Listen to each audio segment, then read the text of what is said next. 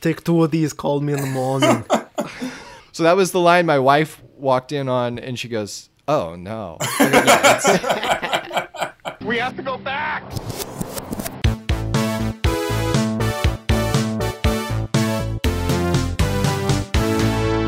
Hello, everyone. Welcome back to the Flashback Flicks Retro Movie Podcast. I'm Ricky. I'm Grayson. And I'm Batman. And Robin. I guess Robin doesn't have his thing. Anyway, today you are in for a treat because we are reviewing the 1997 movie Batman and Robin with a special guest, Russell Guest of the Retro Movie Roundtable Podcast. Welcome, Russell. Yay! Hey, Ricky. Hey, Grayson. It's great to be here. I am a fan of your show. You guys are like the veteran pros of what we do. Well, I appreciate it. I've never been called a veteran in anything. So, I've never been called a pro in thank you. anything. This is great. Oh, yeah, that's the better joke. There you go. Well, thank you. And so Frozen is coming out in theaters, and we were looking up ice movies, and Mr. Freeze says 27 ice puns in Batman and Robin, and we have selected movies on thinner premises. Oh, yeah, for sure. So it just seemed like an easy call. Yeah. Which I'll be honest, this is the second week in the row where I've done this. I started watching this movie and then realized how little I remembered from Batman Forever. Oh, yeah. And so I paused it, went back and watched Batman Forever, and then watched this. Because it's really more of like a part two of Batman Forever in a lot of ways, just because of Chris O'Donnell. Yeah. But that's where I came from. So last week I had to watch both Charlie's Angels. This week I watched both Schumacher Batmans. And what a ride. You're on a streak, man. I really am.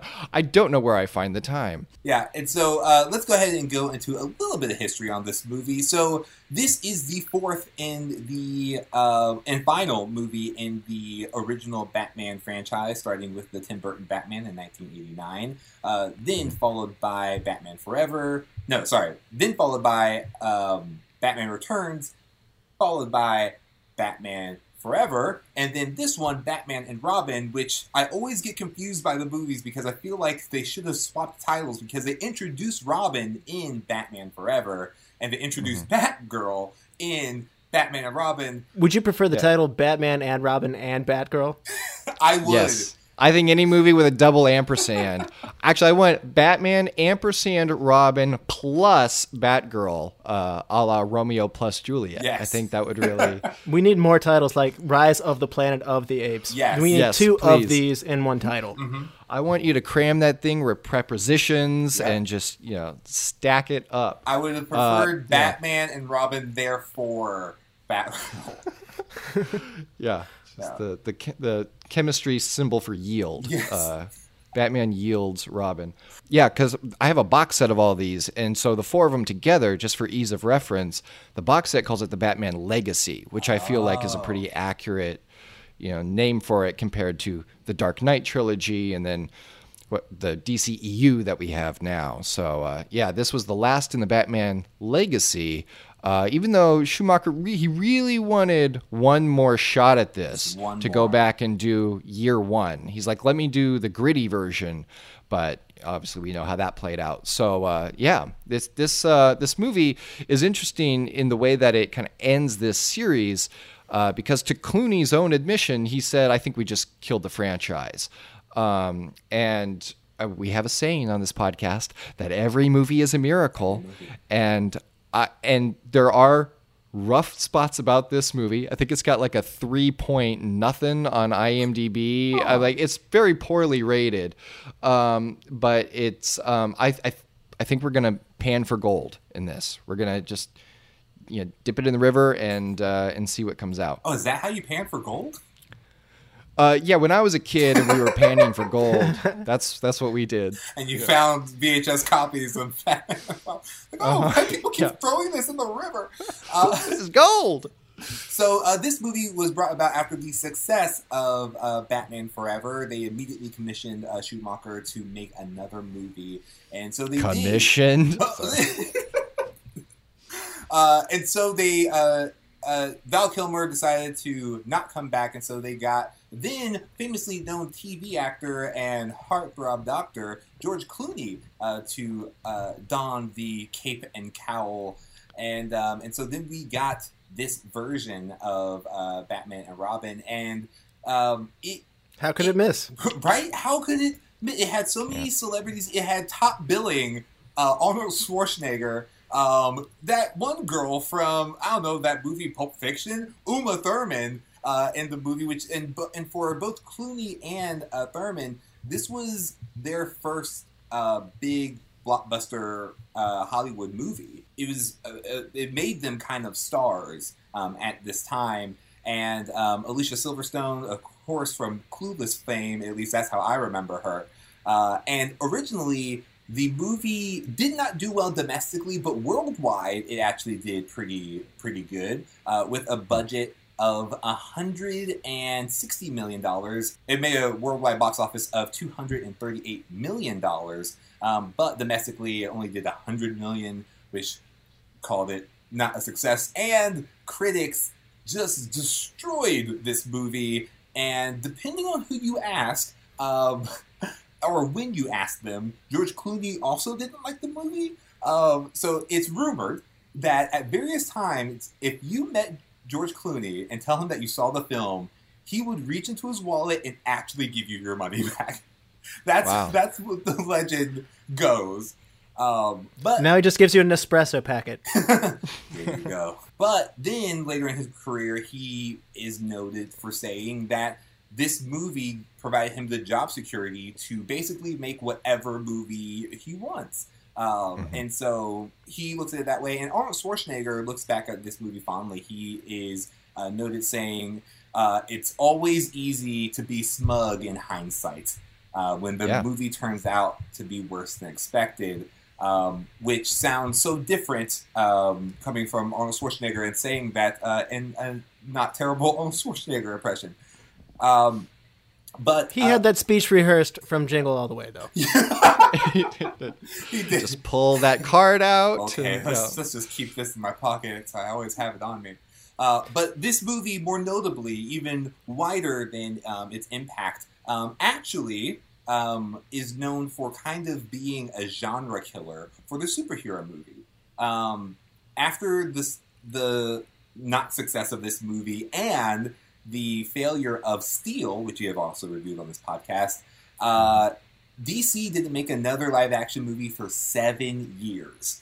And in that time, Blade, X-Men, the Spider-Man movies, they have all kind of had like a somewhat darker tone and had a lot of success. Then DC threw their hat back into the ring with Catwoman, and we all know how that went. So that's another subject for another podcast. But that concludes the brief history of the Batman and Robin legacy, historically, of how it happened. But now we're going to go into our history, our personal connections to this movie. Yeah, it's interesting because seeing how long this franchise went on between the 4 movies, it almost seems like the problem is that we got tired of the type of genre that this movie was presented in.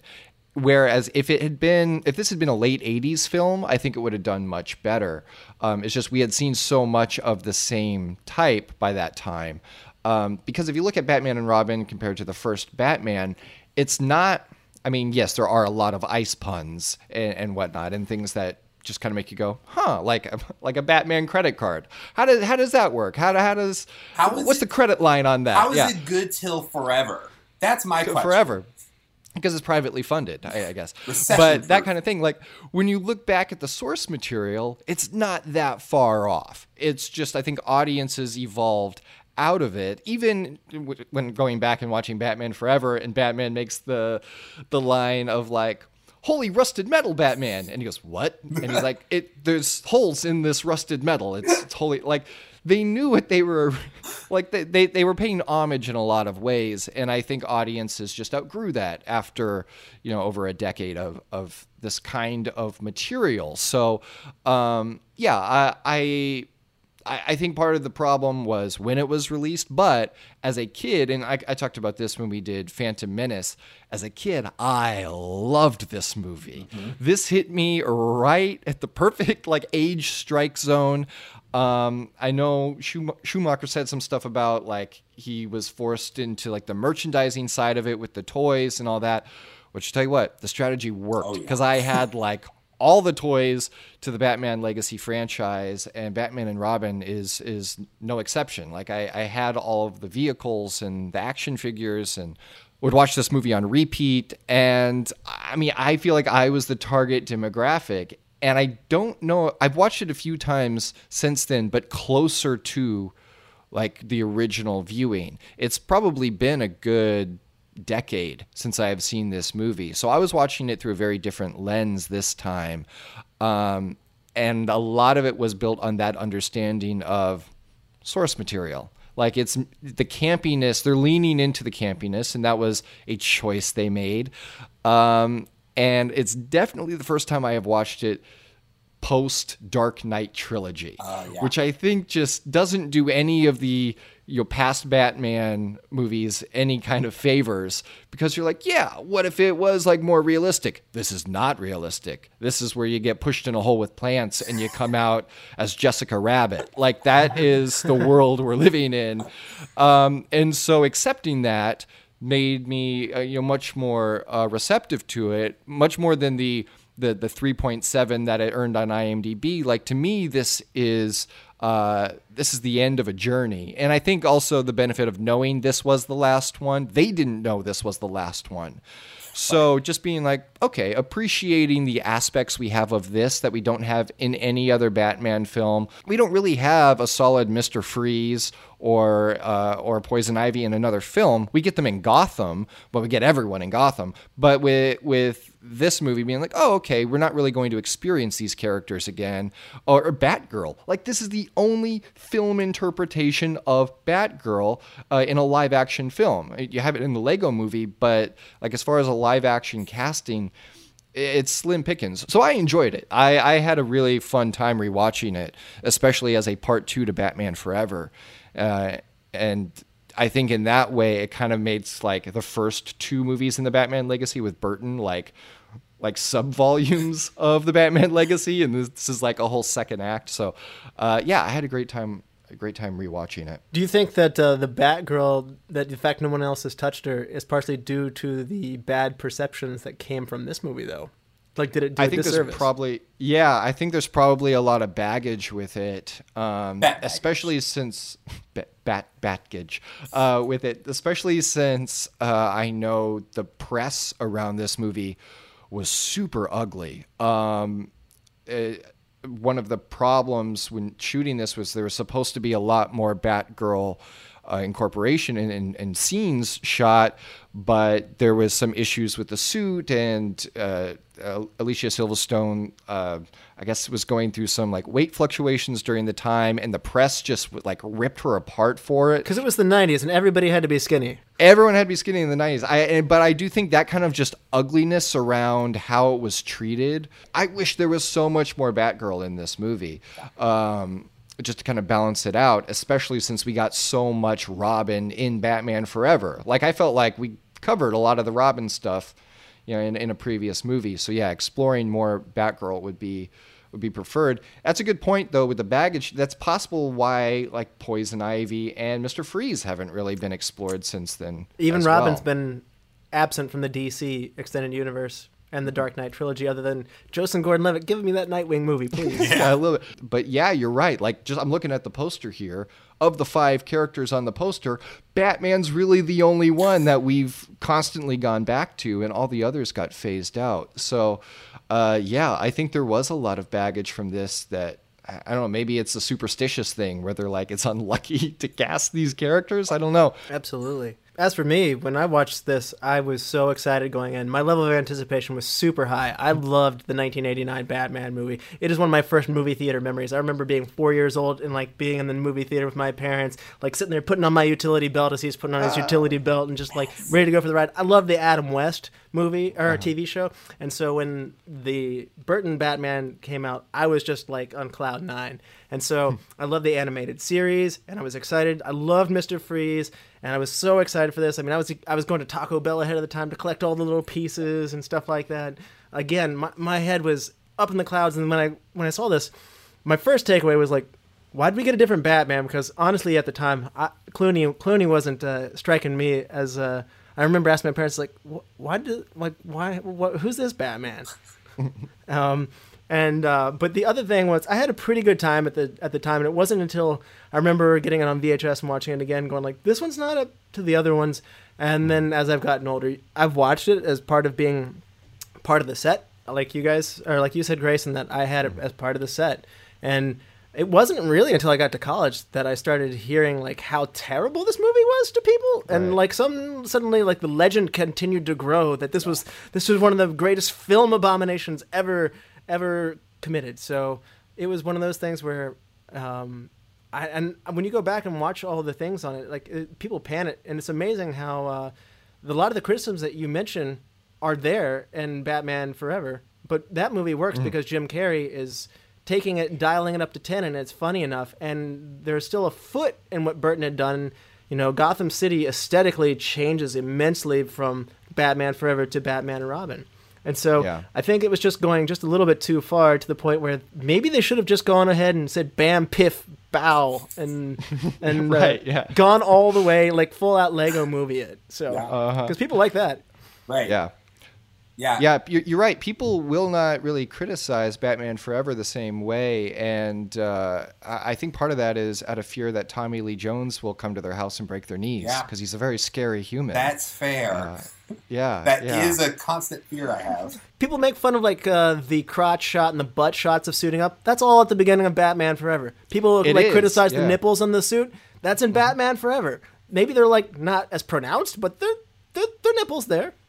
They're there. Yeah, you're absolutely right. The things that people, like you said, they knock on Batman and Robin, but they were present in Batman Forever. And I mean, Schumacher built the movies to kind of like George Lucas. They echo.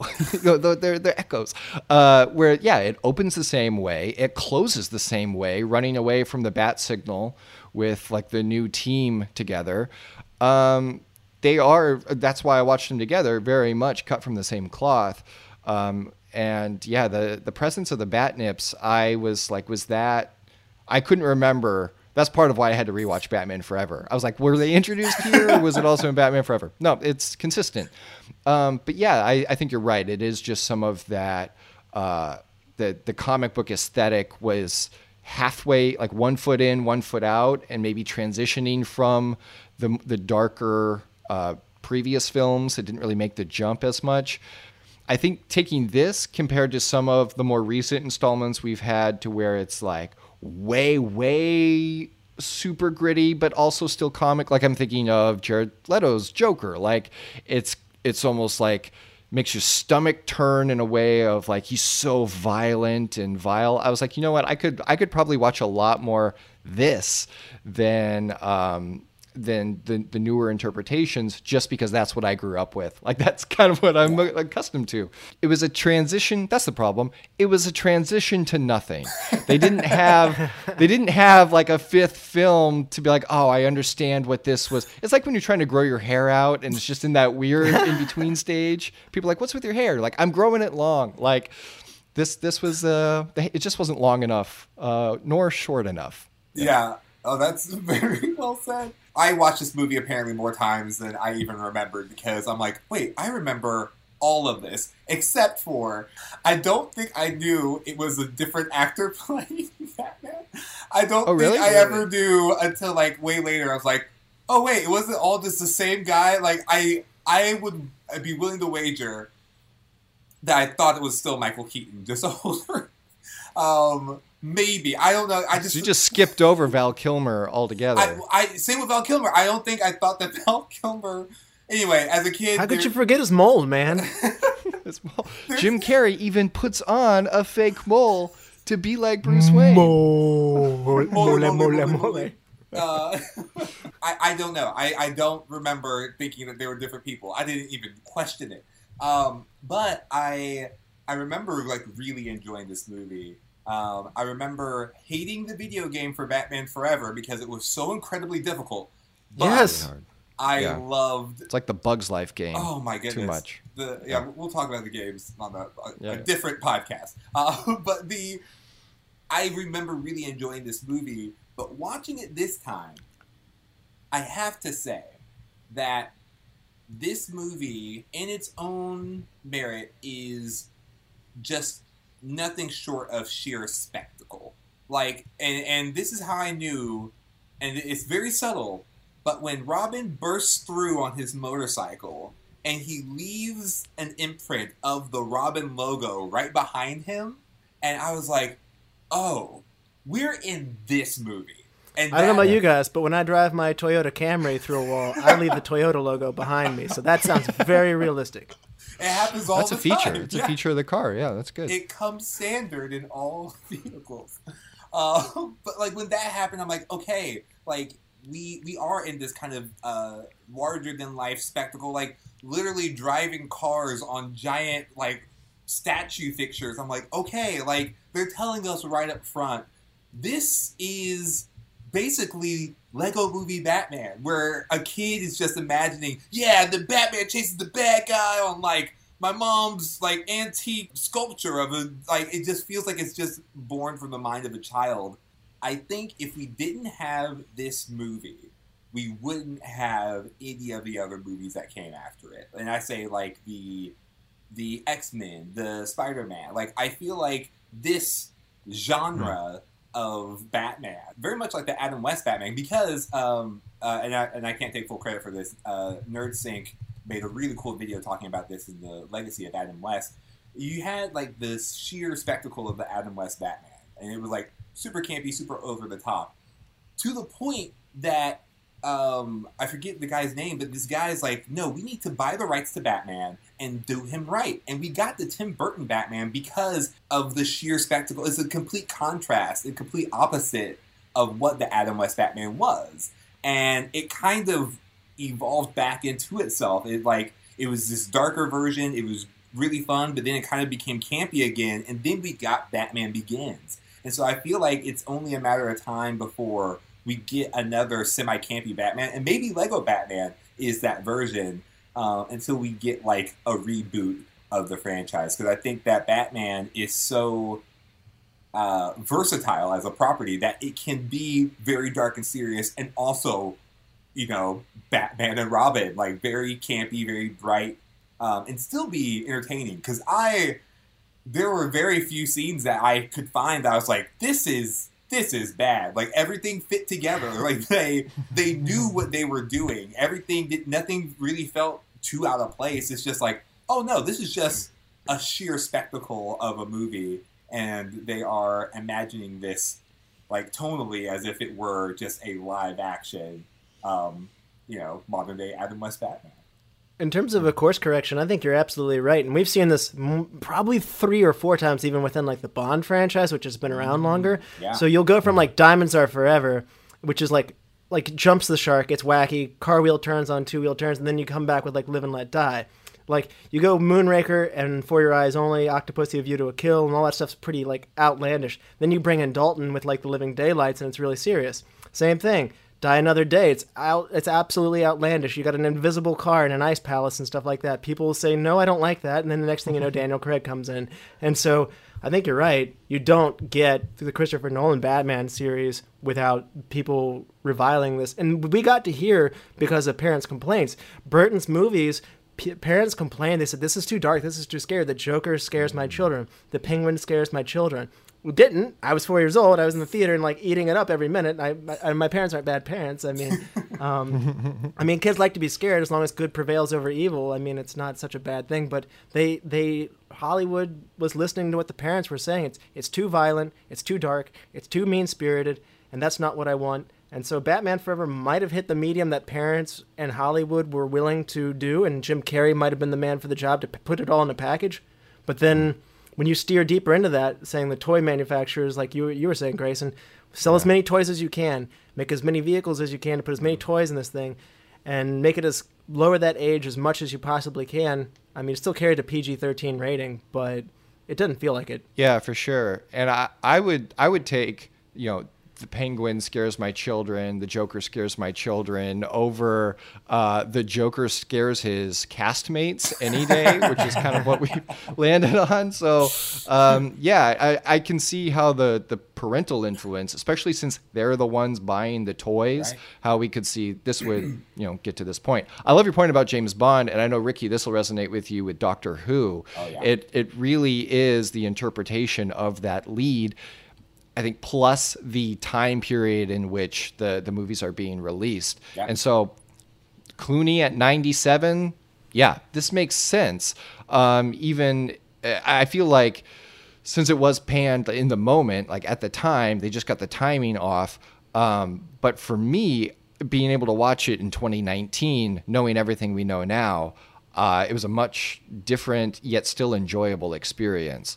Even though it is campy, I feel like they go deeper on Batman's character from the perspective of him really coming to terms with what it means to be part of a team and what would happen if Alfred died and he wasn't there anymore. Like, that wasn't really something they had explored as much as they did in this film. So there were things that I think they leaned into that were a little deeper, but obviously it is Camptown, USA, as far as the comedy and the aesthetic of it all. Even now, people are looking back at the early 2000s Spider-Man and saying, oh yeah, that movie was so cheesy. I'm like, no, that movie was art. Spider-Man 1 and 2, especially Spider-Man 2, was just like, I remember walking out of the theaters of Spider-Man 2 and thinking, are we allowed to have movies be this good? Like, is this even fair for other movies? Like, I just remember loving it, and I think Ricky's like, I can't wait to see what they do in Spider-Man 3. Spider-Man 3 is They can't fail. They can't top it, and they didn't.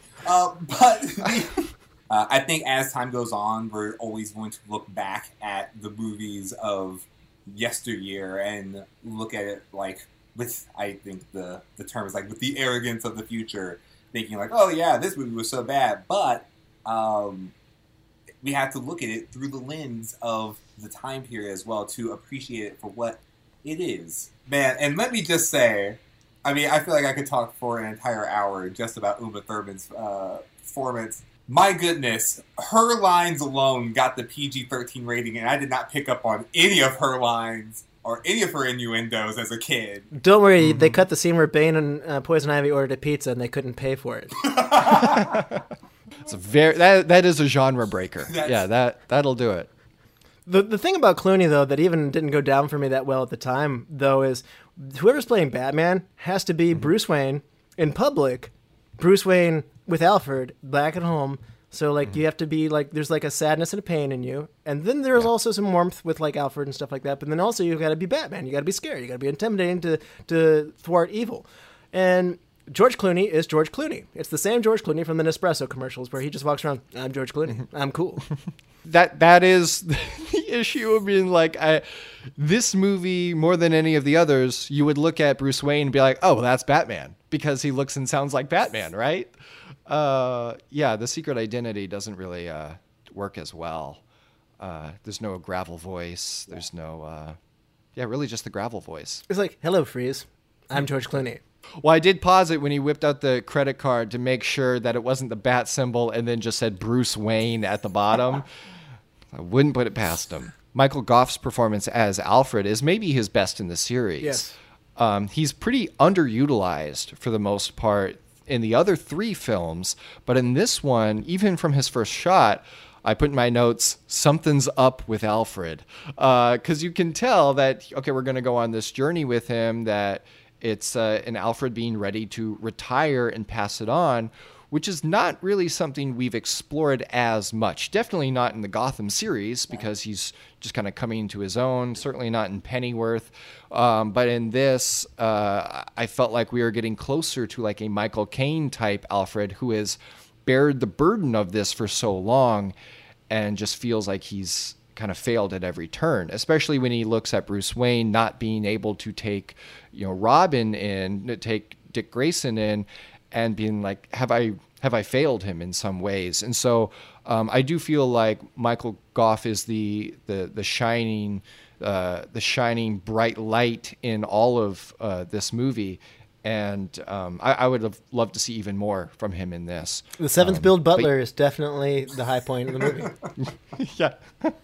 Like at one point in time when Warner was walking in with that big giant ice machine that he had, I was really hoping that he said, "This is my ice cannon."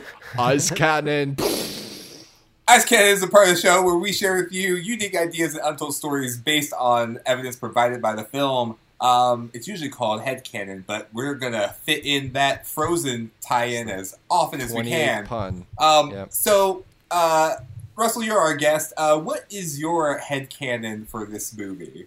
So, with Grayson saying, I'm going to connect this back into the Tim Burton world here. So, you've got Max Schreck, who's played by Christopher Walken, who's also in the Dead Zone. And after Catwoman shocks him, thus killing him, not killing him, he goes into a coma. And he wakes back up with the ability to see people's troubles in the future.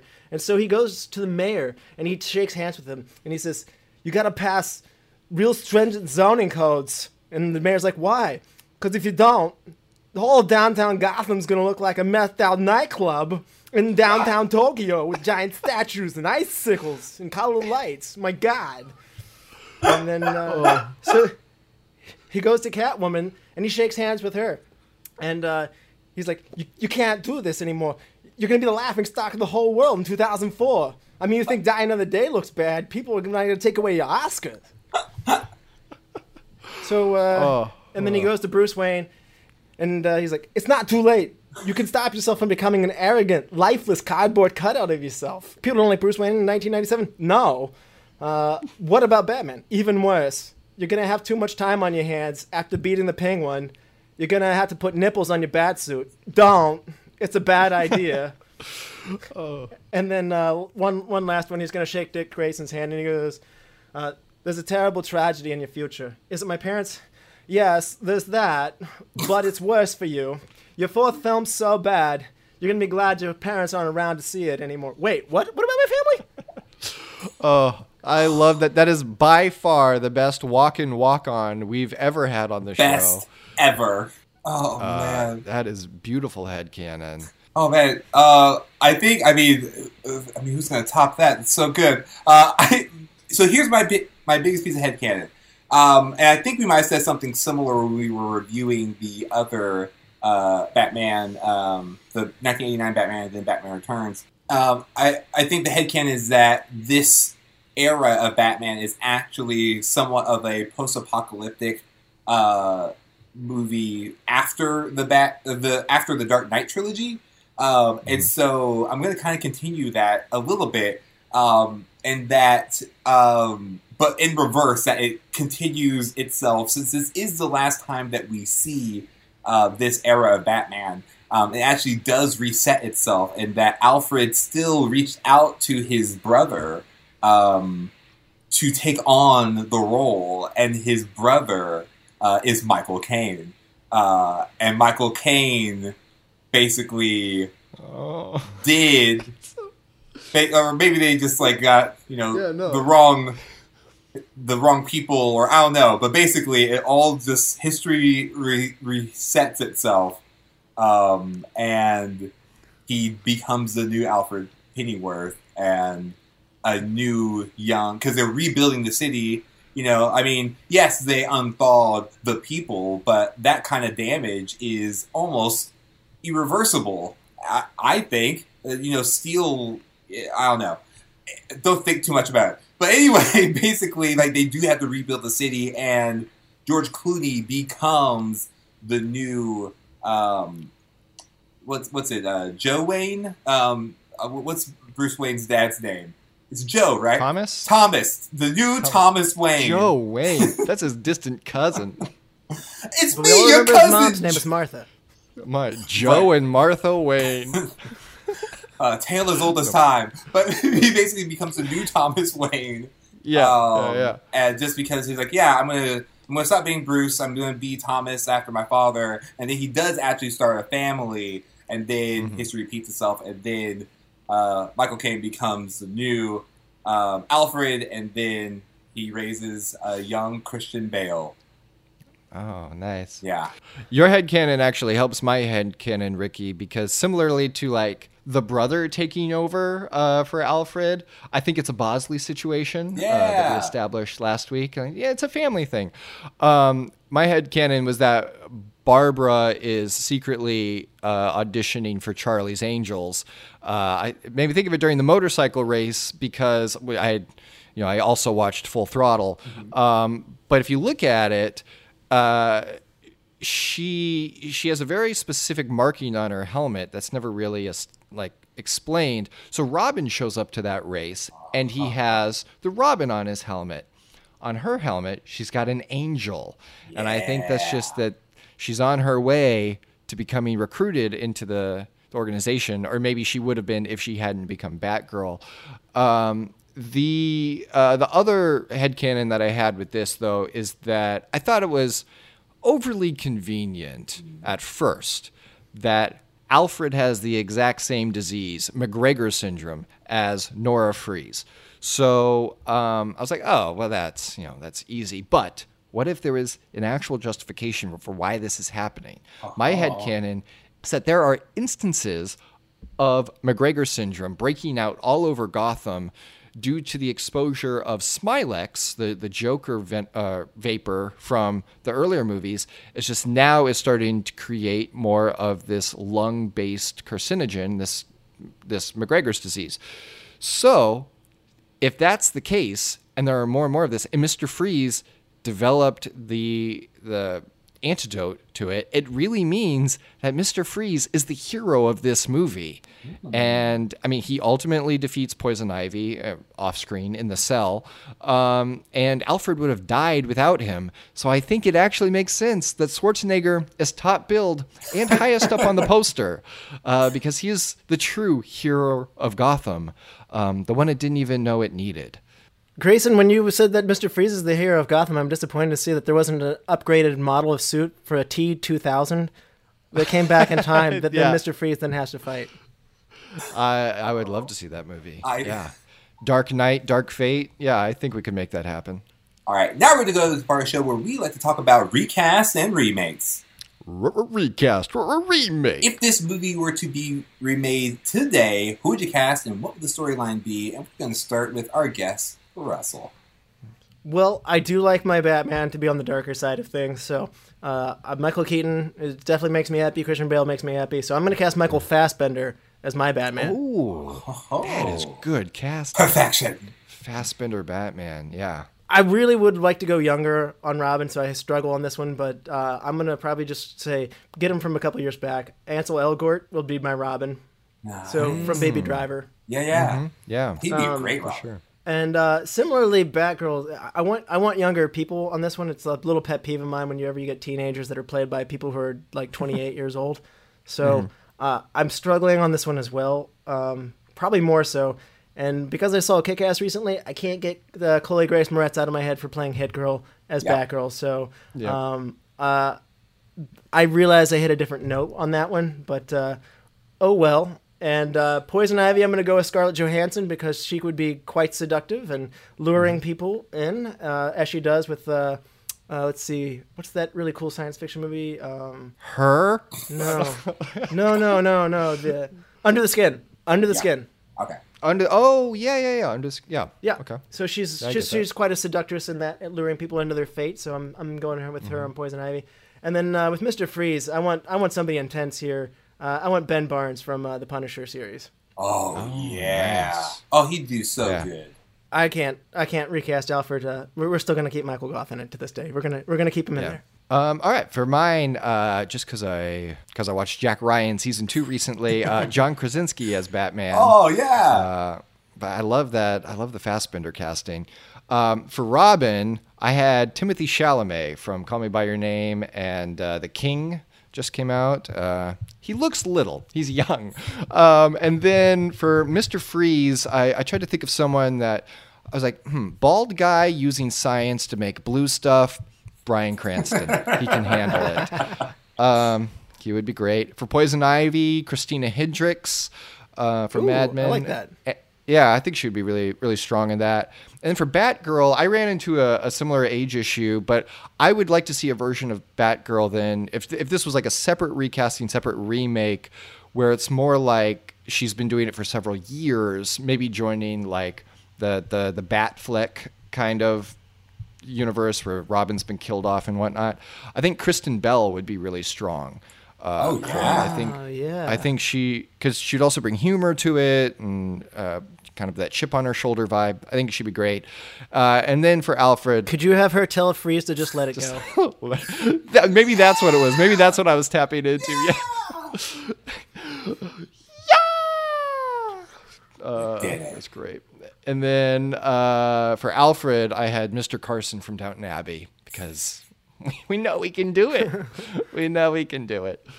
But yeah, I think for an entire remake, though, we've seen Batman properties in so many different styles. I mean, obviously varied tones from Burton to Schumacher, Nolan, even the Lego Batman being all animated. Like, we've just seen so many different versions. I would like to see, similar to the Nolan approach, where we see how these two supervillains particularly, plus Bane, I guess, so 2.5, 3, how they would exist in a realistic world, but repackage the entire story like a documentary about Wayne Enterprises, and interviewing some of the biggest movers and shakers from conservation and climate change research with Dr. Victor Fries and Dr. Pamela Isley, and kind of see how how they could fight this on the political battlefield. I think it'd be an interesting exercise for a short, mostly. And then for the obligatory British documentary narrator, you just get Alfred to do it. And that's how you fit Alfred into that crazy idea. Yeah. But yeah, I was like, there seems to be like a lot of global implications to what the goals of these villains are. How could we explore that like from a more real perspective? So yeah, documentary Batman. I like it. No, that's great. My recast, I'm just going to pull from a couple of different franchises that, due to the newly acquired, Fox from Disney, I'm sure a lot of people are going to be available. So for Batgirl, I actually want to go with ex-Phoenix herself. So I love Sophie Turner to play Batgirl.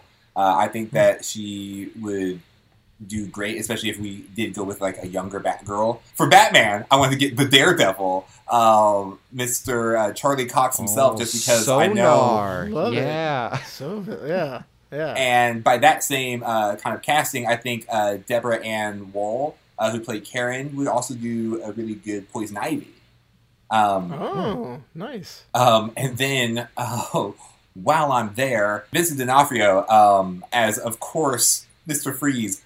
But he has such great range, I want him to also play Alfred. For no explainable reason. Oh, what a confusing choice. Yeah, I was going to say, I thought you were going to say he was going to have weaponized raptors from like the new Jurassic World with him. I went a whole other direction with that. No, we have to build the franchise out. That's for, movie 6 or 7. All right, now we're going to go into our final segment where we give you our reasons to recommend. So, Russell, why would you recommend the 1997 Batman and Robin? It is still the only on-screen performance from Mr. Freeze and Poison Ivy, and you should complete the set. It's one of those things where, I mean, you probably do realize there's diminishing returns in Batman Forever, but I mean, why stop there? I mean, you should keep going. So, as you guys mentioned, you're not going to get to the Dark Knight trilogy without this. So, I still watch Moonraker and Die Another Day, and I still watch this one too. and it's okay to jump the shark sometimes. Grayson, why are our guests always better at giving concise and simple reasons than us? We should take note. We really should. Well done. Well said. Brevity is not our strong suit. So I recommend Batman & Robin because it really does deal with some heavy subject matter in an extremely playful way. And I understand the balance they were going for. Whether or not audiences decide that it worked, I understand the intent behind it. And it really is a rare opportunity where Batman learns and grows from his mistake.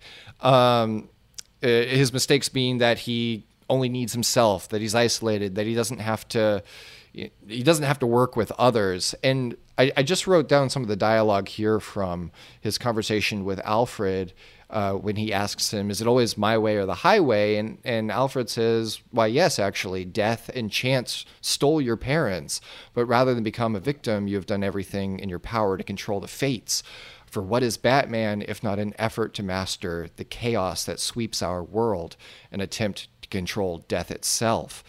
And it's such a beautiful moment. And if for no other reason, I recommend this movie for moments like that between Bruce Wayne, the orphan child raised by his butler, and his caretaker really taking that to heart and being like, you are my responsibility. I don't think we'll get back to this kind of relationship until Dark Knight Rises, where he's saying, it's my job to take care of you, and if I failed at that, like I see seeds of that moment in this movie. And so that to me has always been one of the more interesting relationships, even in the Gotham series. That's some of my favorite moments, is between Bruce Wayne and Alfred Pennyworth. And I just there's a lot of elements to this movie, a lot of aspects that can be critiqued, but that to me is the heart of the film. And ultimately, it just has a lot of growth. And I'm not just talking about the plans. So, yeah, that's why I recommend Batman and Robin. Oh, one other reason so when you watch Batman and Robin, you're going to get one thing from this movie that you absolutely cannot get from any other film.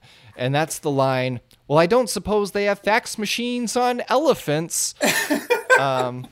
So yeah, watch this movie to hear that line in context. Yeah, because you need the context. I will do my best to be as brief as Russell. Here's the thing. Batman and Robin is a really interesting case study on the superhero genre as a whole, I believe. For better or for worse, I will say they don't make them like they used to.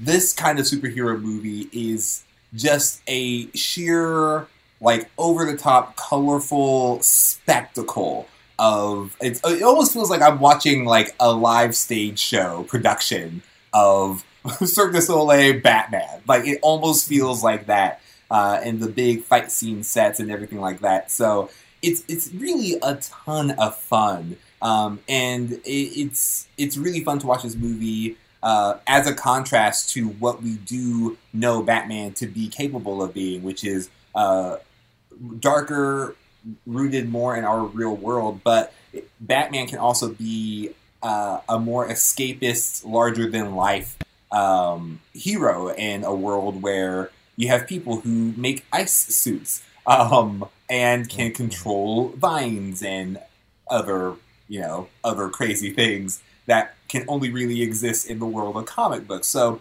I think it's still fun for me. I really enjoyed it, and if you haven't looked at it since 1997, watch Space Jam again and understand that this movie had to follow up Space Jam, so they had to be more over the top than that.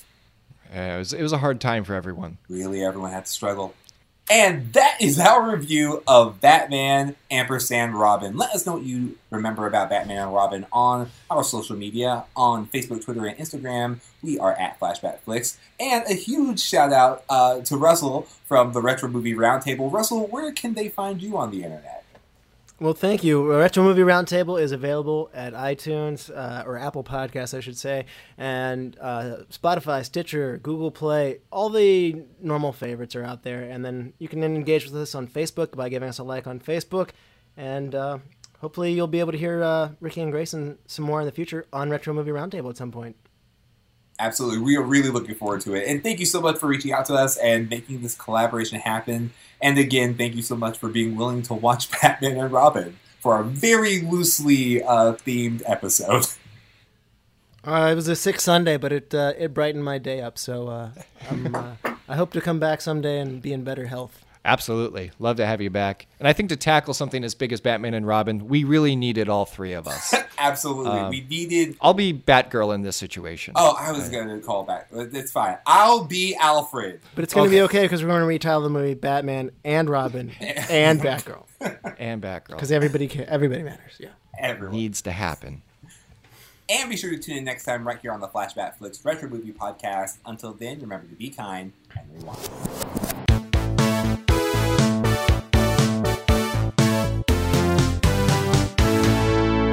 Next time on the Flashback Flicks Retro Movie Podcast. We are dusting off our bobsleds and taking a trip over to the Retro Movie Roundtable to review Cool Runnings. So make sure you head over to the Retro Movie Roundtable where you can hear our review of Cool Runnings. It's going to be more fun than a bobsled team. Bobsled team. That's the fun thing, not the bobsled. I don't know. I've never bobsled.